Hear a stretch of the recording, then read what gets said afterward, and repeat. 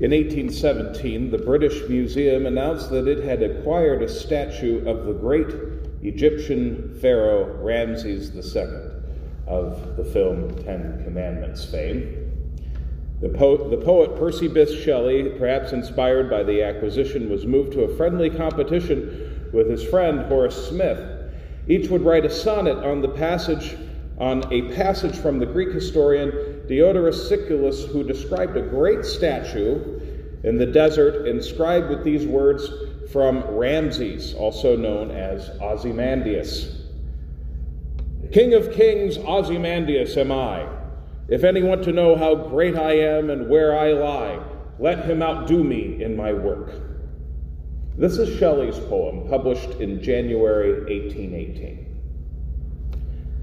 I met a traveler from an antique land who said, "Two vast and trunkless legs of stone stand in the desert.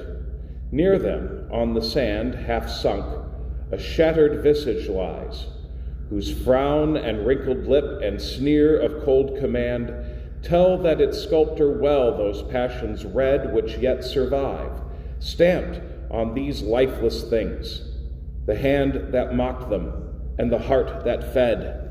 And on the pedestal these words appear: My name is Ozymandias, King of kings. Look on my works, ye mighty, and despair. Nothing beside remains. Round the decay of that colossal wreck, boundless and bare, the lone and level sands stretch far away." Just two legs of stone amidst a vast expanse of desert. Nothing else. All the works of the great Pharaoh crumbled to dust. Such is the fate of all great people and the empires they lead. Such is the fate of every single human political reality. From ancient Egypt to the Sumerian kings who described themselves as king of the universe, from Rome, which the poet Virgil described as the empire without end, to our own country, the wealthiest and most powerful nation the world has ever known. All have their sell-by date. You may not like to hear that, but history has proven it time and time again. If you go out to Mount Rushmore, the rangers will tell you that the monument was built to outlast our civilization. There is no eternal city. There is no eternal empire. Except for the kingdom of our God. Except kingdom is not really the correct word. The kingdoms of this world can be summed up in Jehoiakim's behavior. Baruch writes a scroll of God's word dictated by Jeremiah.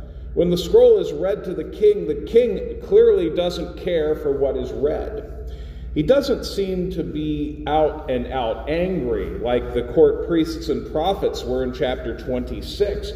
Then they rushed Jeremiah after he spoke and they said, "You shall die." No, this king seems indifferent. To him, the scroll is fake news, and even if it isn't, who cares?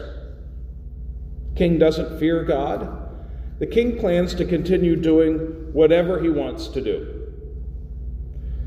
Kings love God when the use or misuse of God's name legitimizes their power. Kings want nothing to do with God when they realize that God demands accountability and obedience. And that's always the danger with kings and kingdoms, even contemporary ones. A leader without accountability, no matter how good a person she or he is, will always be tempted to grab more power. That's always the temptation. Leaders without restraints always seek to either usurp God or ignore God.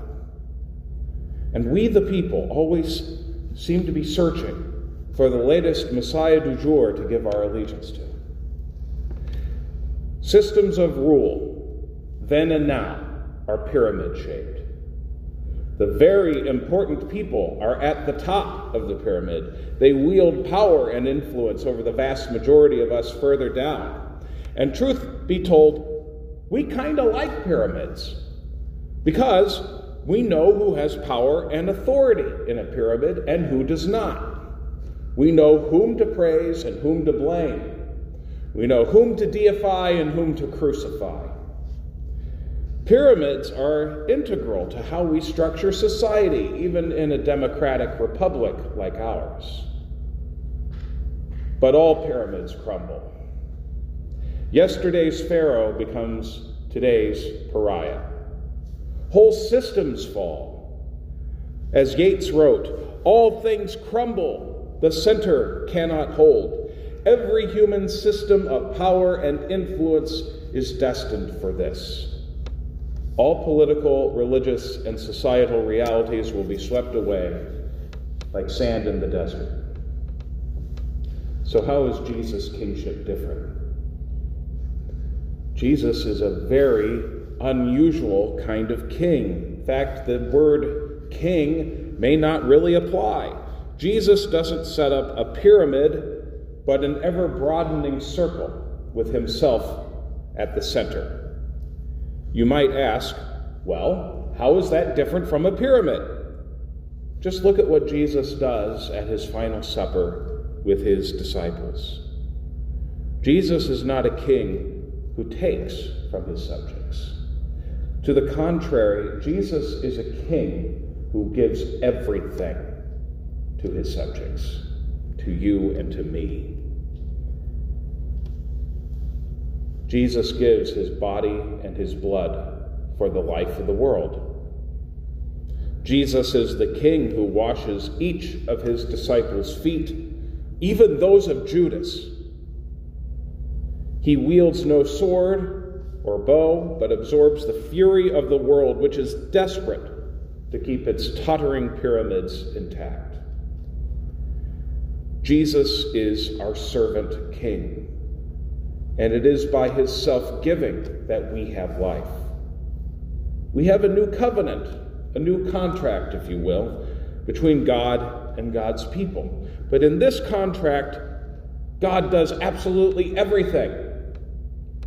God in Christ gives himself completely, utterly, for our life and our salvation.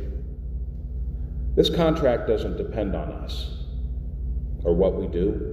Doesn't count on our obedience, which is fickle in the best of times. It doesn't count on our prayer life or how often we go to church, or these days tune in online. God has done everything. Of course, that doesn't mean we don't have work to do. We certainly do as God's people, as people who are part of this new covenant. James put it best, show me your faith apart from your works, and I by my works will show you my faith. We've got work to do, even in this age, especially perhaps in this age when the church remains dispersed. We're ambassadors of this new contract between God and people, a contract so one-sided it seems almost too good to be true. And it would be unbelievable without the work of the Holy Spirit. We're citizens of this new kingdom, a kingdom with a servant king at the center, a kingdom without hierarchy, without pyramids. No, in this kingdom, all claims of greatness, all monuments to glory count as nothing in the sight of God. There's only Christ and his cross.